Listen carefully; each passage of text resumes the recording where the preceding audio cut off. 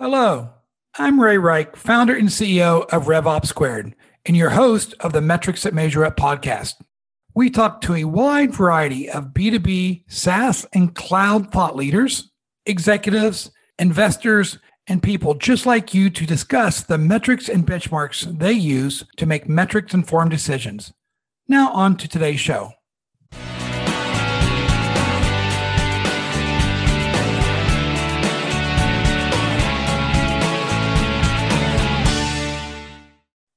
Welcome to today's episode of the Metrics That Measure Up podcast. Today, we are joined by Allan Wille, founder and CEO of Klipfolio. Today, we'll be covering three main topic areas with Allan. First, the challenge with data overload in the SaaS industry today. Second, presenting complex data in a simple manner.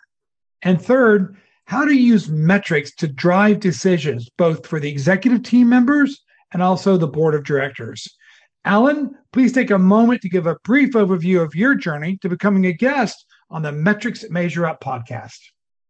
Thanks, Ray. Super happy to be here, and thanks for the intro. So my name is Allan Wille. As Ray mentioned, I'm the co-founder and CEO at Klipfolio. It's been a long data-driven journey for us. We've always been in the dashboarding space, and I think because of that, we have spoken to thousands, if not probably tens of thousands of customers about data, about metrics. I mean, we've seen ups and downs in our own data history as well, and we've got a very much a data culture as well, one that, encourages transparency and criticism. So I think there's a lot that, Ray and I have in common, and hopefully we can contribute here. I'm looking forward into digging deep into the whole world of data-driven and kind of metrics-informed decision-making to benefit the customer and add to their success. And with thousands and thousands of these conversations and insights, I'm going to start at a summary level. How would you characterize the current data-driven cultures in the SaaS industry? Yeah, it's changed a lot over the past 10, 20 years. This is the time frame that, I've been involved in sort of the BI and the sort of the data industry. And I would definitely say that most folks are much more aware that data is the true gold. Data is the new oil. And certainly there is tons and tons of it, almost too much data. And I think even though there is that understanding and that want to be data informed and data driven, and I see, management cultures using things like OKRs, I think there is still a huge swath of the industry, huge swath of the management that isn't really understanding what they should be monitoring, what's driving action. So I think in general, it is moving in the right direction. And I've seen this, clear and clear. But wow, there is still so much stuff that I think we can dig into and educate and help each other with. Yeah, and you're right. It's a real journey. We as an industry, when I say the industry, I mean the B2B SaaS cloud industry, we're still in the early days of maturation where we're really making kind of metrics-informed decisions. But let's first focus on some of those smaller companies, because I talk to a lot of founders and CEOs and CFOs less than 5 million ARR. And they're like, what metrics should I track? And I'm like, well, what are some of the challenges that you're facing today? But what are the challenges for early stage executives to use data and metrics? What do you see out there? So I think the biggest challenge starts with having good data. And that actually doesn't go away. If you're a small company or if you're a big company, it almost makes it worse if you're a big company in some degree. But good data, starting with a good understanding of what is the raw data that you have? How much of it do you have? Can you segment it? Do you have sufficient data as well so that you can actually draw some correlations and some statistical significance? So I think having sort of a maturity in your data systems is probably the fundamental thing that people struggle with. Now, moving beyond that, and I'm sure we're going to get into it, once you have data, people start monitoring way too much stuff, right? I think we're probably going to get into that, but certainly my advice is, understand it. We at Klipfolio, we've got a long history of working with a BizOps team. So we have a BizOps, business operations team, and they're really critical in making sure that the data integrity and the data quality of all of our systems sings and plays nicely together. That's just an absolute godsend as far as doing any kind of analysis. it may seem like a simple term, but it's going to add to confusion to the listening audience. So, and that's business operations or biz ops. What is the difference between revenue operations and business operations and financial operations? I'm going to give you all three, Alan. So Ray, I should have known that you were going to sort of dive into this. And maybe, you know what, I would like you to help me with this definition. But I see business operations. So in our world at Klipfolio, business operations sits within G&A, general and admin, or finance and admin. So it is definitely, part of my home. I'm part of G&A as well, as the CEO. And really, I look at that team to understand all of the data that is coming from our marketing systems, all the data that's coming from our application itself, from our sales operations systems, from Zuora and Stripe, all of that stuff that is coming in and has to be moved around the organization and then further analyzed. It's up to them. It's their responsibility to make sure that the data integrity and the systems are playing well together. Now, that is a very central role for us. Now, we also have a marketing ops role. We don't have a finance ops role, so maybe you can help me with that one, Ray. But for the marketing ops, this is somebody that is managing our HubSpot instance, managing all the data that sort of flows back and forth, all the custom fields, all the integrations, all the triggers, all the email and things like that. And also then the ties back and forth with the sales team as well. So I think each department, and it's increasingly more important, each department does need to be data operations centric. But for us, the largest focus is with the business operations team. And then we have these satellite operations groups that dovetail into that. Now, how would you answer that, Ray? So I think business operations is typically an organization I see in larger, more mature companies. And it acts as an kind of arching look at both the revenue operations type of data, so whether that's sales ops or marketing ops or CS ops, where they're trying to use data to improve the efficacy of customer acquisition, customer retention, and customer expansion. And then FinOps or financial operations is looking at what's the data I need from the go-to-market organizations or across the company to make my financial reports much more accurate, timely, and we can deliver what the investors and board of directors. And business ops sometimes kind of helps to make sure the RevOps data flows nicely into what FinOps needs. Now, I'm seeing smaller organizations will just have a revenue ops for all the go-to-market data process, platform administration, and then have FinOps of taking that data and delivering financial reports, and they delay the business operations investment. Yeah, so our FinOps and BizOps is probably quite synonymous.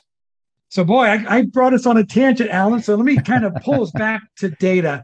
And two challenges that I'm seeing with especially earlier stage companies or SMBs.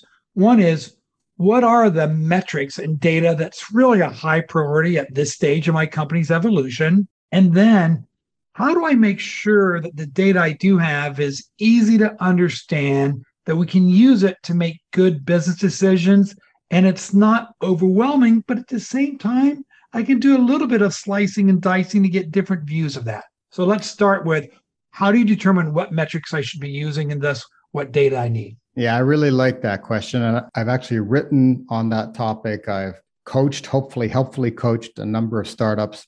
And what I often find is that these startups with huge dreams are starting to track things like, what's my valuation multiple?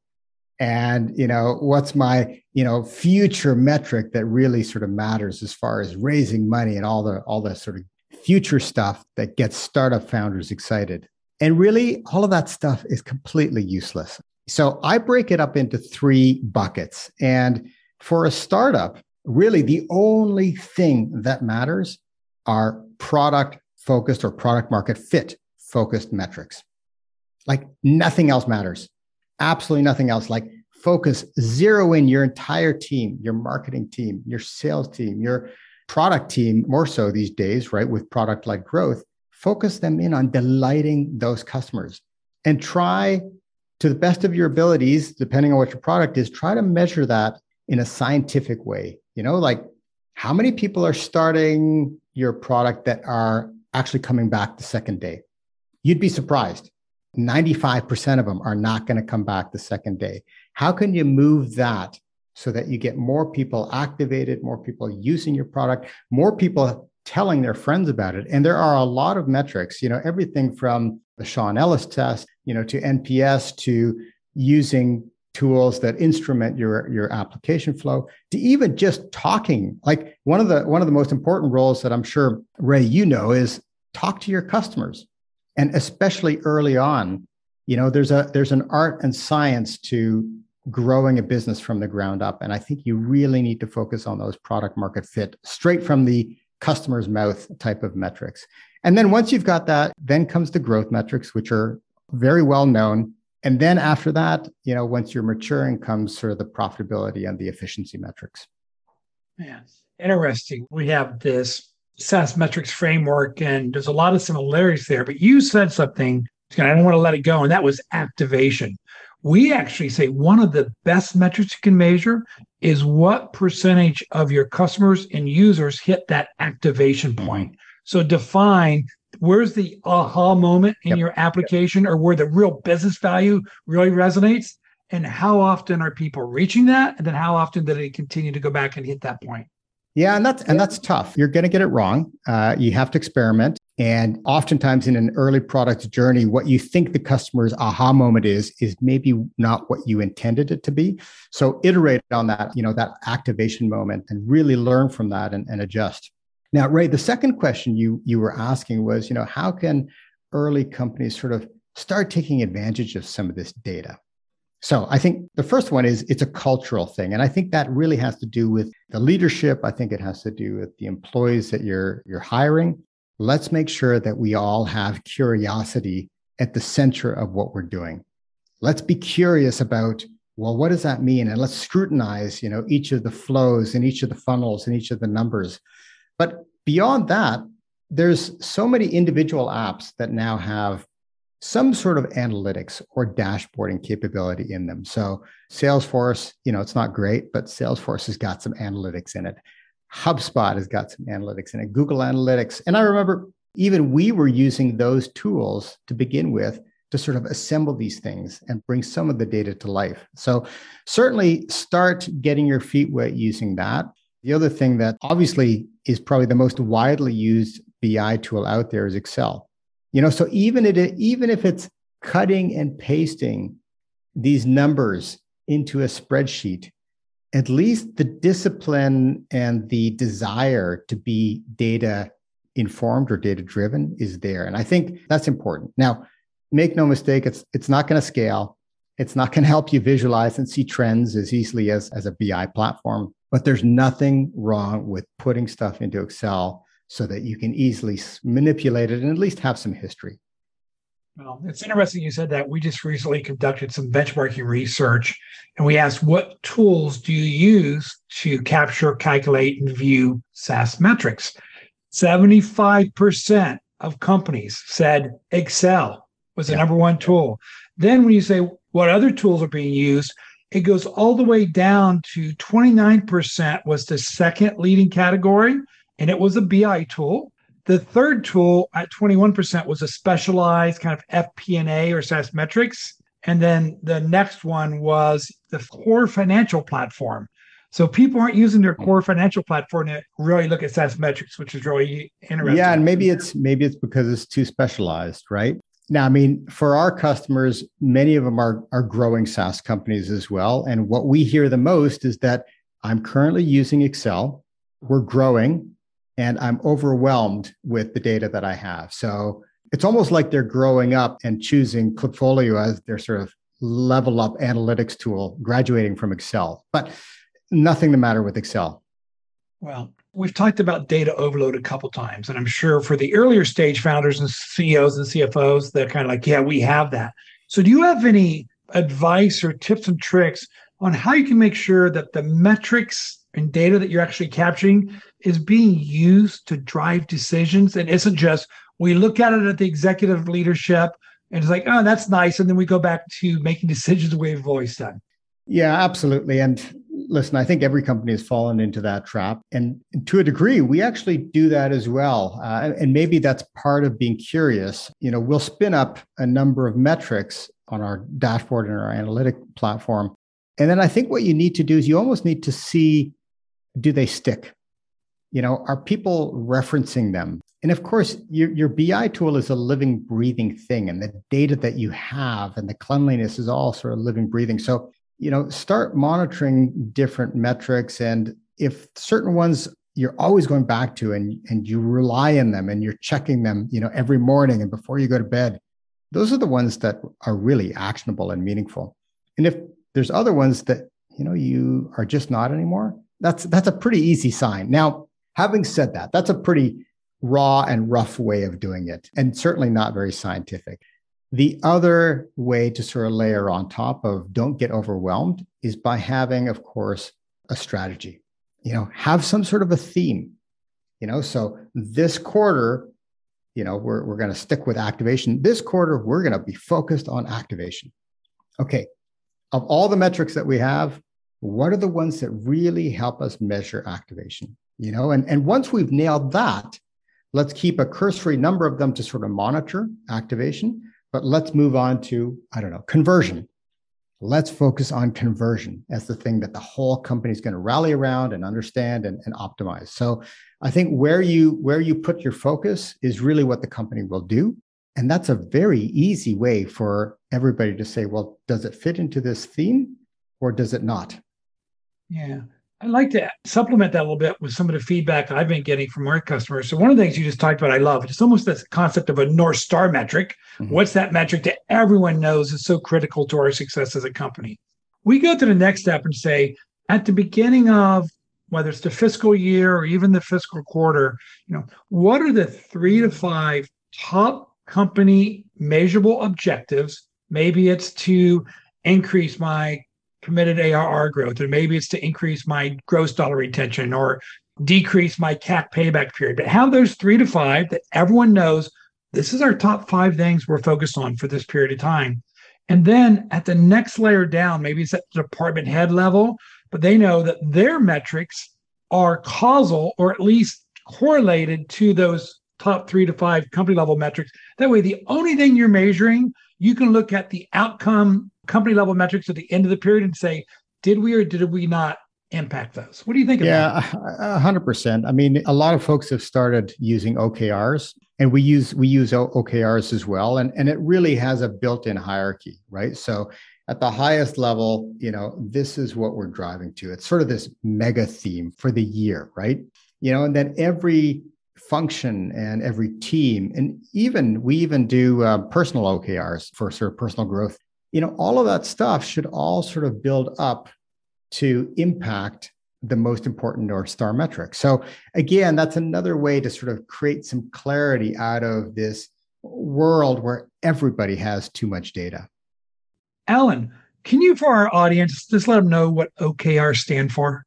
Sure. So OKRs, and there's lots of good books written about this, by the way. OKRs stand for objectives and key results. So there's an objective that the company states that's part of the company's strategy. And then there are key measurable results that you then track against those objectives. And again, that can sort of follow down via a hierarchy.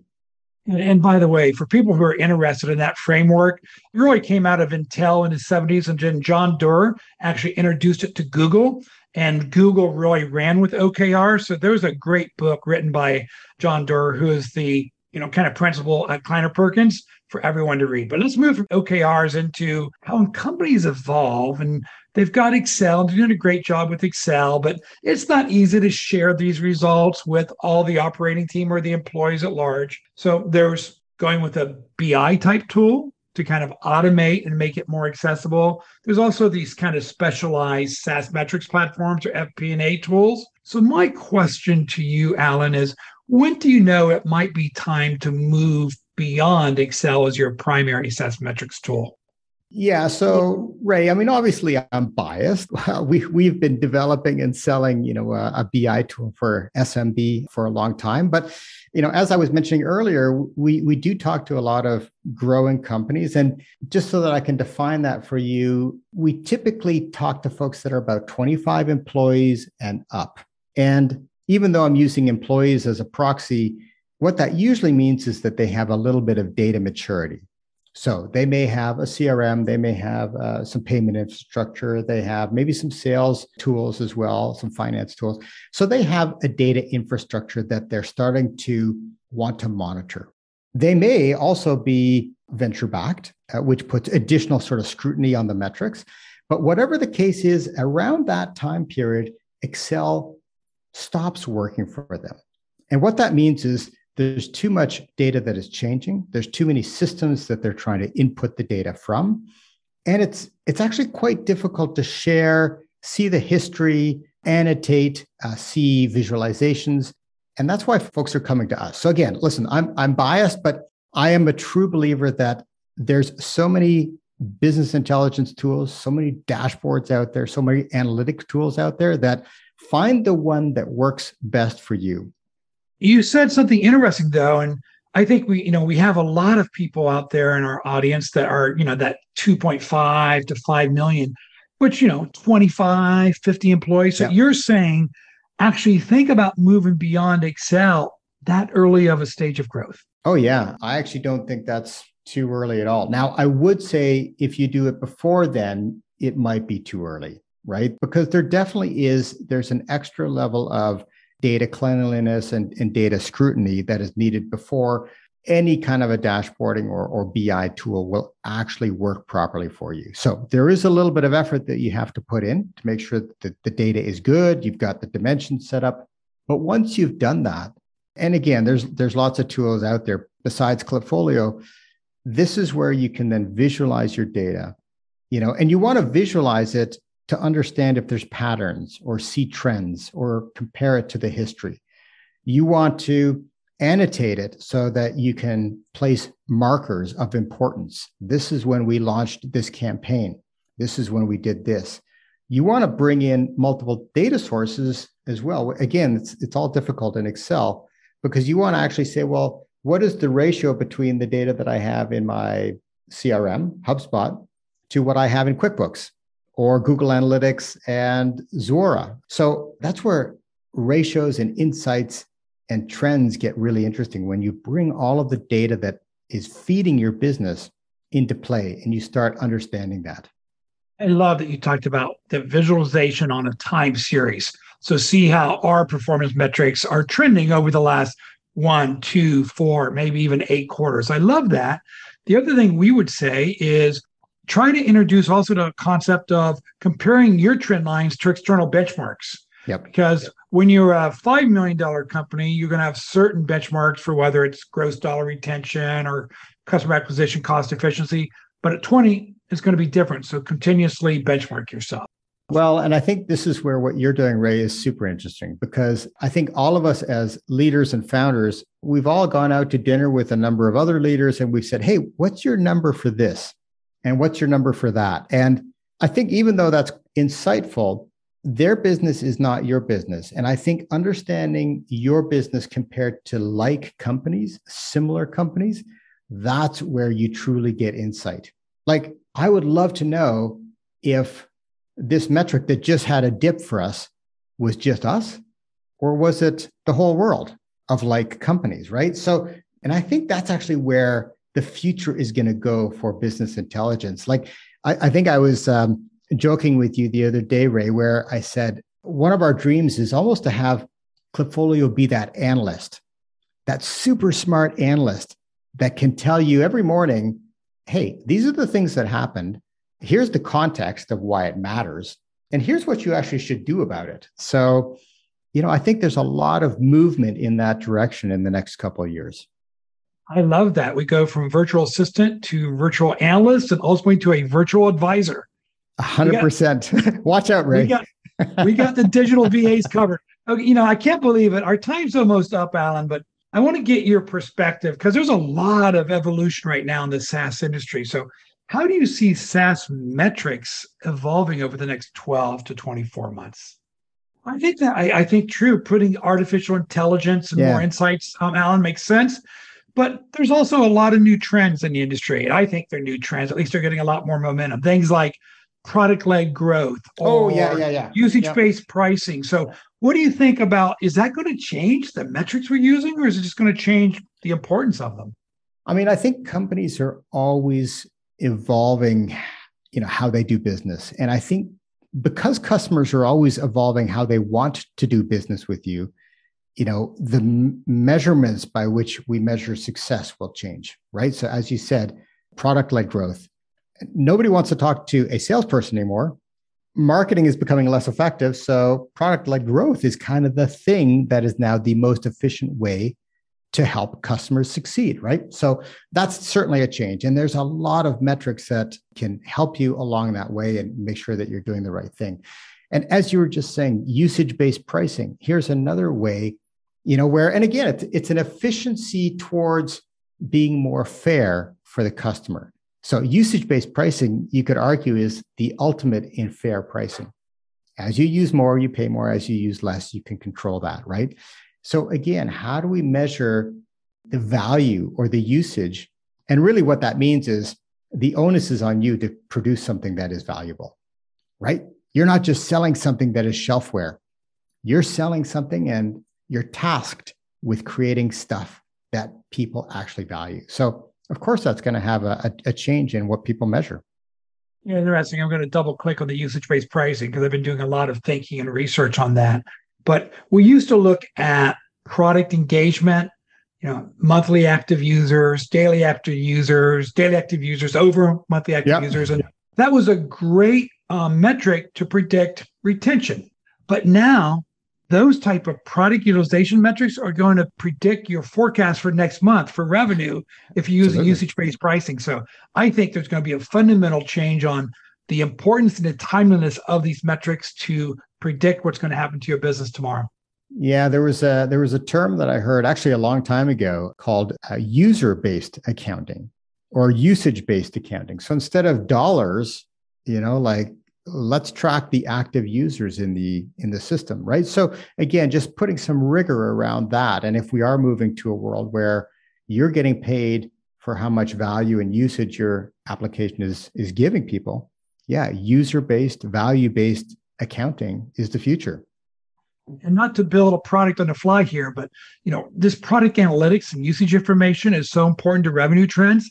I can even imagine now where you take the product analytics information from that tool and you have a dashboard and then you overlay your revenue trends and say, look, or your customer retention trends. There's so many opportunities there, but I digress, Alan. Yeah, for sure. I mean, maybe just to add one more thing, it's a beautiful cycle, right? Because if you can understand who is activating and who is active in your application, and then you can get all of the demographic and firmographic data out of that and feed that back into marketing. Really, it's then marketing's job to feed more of those best fit customers into the system. So this perpetual motion machine is really what is driving your growth. Understand who's getting value. Marketing has to get more of those people. Okay, well, you just used the word perpetual motion. So we're going to let the audience get to know you a little bit more, and we'll see if you use Elon Musk here in my first question, because he's believing maybe perpetual energy is a reality. But what CEO or company do you think is a must follow in 2022? So I'm actually not going to choose Elon Musk for probably a whole range of reasons, but I think he's a very interesting guy. But I generally don't think of any CEO or a company really as sort of pedestal worthy. And if I do look back, the leaders who have always left the biggest impression on me are probably the ones that nobody has heard of. They're probably the ones that are the most thoughtful, the most pragmatic, the most empathetic. And I think that is what truly is needed to build a successful data culture, right? Because data is not about pushing your ego. Data is about following evidence and listening and having a hypothesis. So I don't have a name for you, Ray, but that's kind of the characteristics that I would typically respect and look for. Oh, well, you've got some great attributes of the people that you follow, and you believe other people follow: thoughtfulness, empathy, passionate. Yeah. And data-driven. Yeah, of course. Absolutely. That goes without saying, right? Okay. Second question. What tool, not your own, should every SaaS company be using? So I'm going to have to go with Mixpanel. And I know that there's other tools that will instrument your SaaS app as well, but Mixpanel for us is absolutely critical. So we look at all journeys, inside the app. We A/B test everything in the app. And I think Mixpanel is this beautiful tool that really effortlessly almost allows us to understand what's working and what's not working in the app. So product market fit, even though it's an early aspect of your growth, it never goes away. And you can lose it too. So understanding and monitoring product market fit and those flows in the app is 100% critical. Okay. Last question. We're getting ready for college graduation time. So you've got that person who's just ready to graduate college or recently graduated college, and they want to be the next great B2B SaaS or cloud company founder. What's your advice to them, Alan? It's a long journey and it can be tough. And make sure that it's not fame and fortune that is driving your next 5 years or 10 years. Make sure it's something more substantial, something that you're passionate about. How are you going to make the world a better place? What value are you really passionate about? And I think that is so critical to founders because there are deep, dark places in the journey that you will need that passion to get you through. So make sure that there's something that is driving you because you're going to need that in good times and in bad times. You're going to need that if you want to grow. That's great. Make sure you're doing something you're passionate about, and that's going to get you through those tough times. Alan, thank you so much for being our guest on the Metrics to Measure Up podcast today. My pleasure, Ray. And for our listening audience, if you're enjoying the content and the guests that we have on the Metrics to Measure Up podcast, it would mean the world to us. So go ahead and subscribe to our podcast on your favorite app. Go ahead and give us that 5-star rating and provide us any reviews or recommendations of how we can make the show even better for each of you. Thank you to our audience and Alan Villa, founder and CEO of Klipfolio.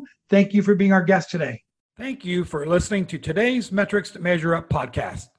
If you would like to learn more about B2B SaaS metrics and benchmarks, please visit RevOpSquared.com.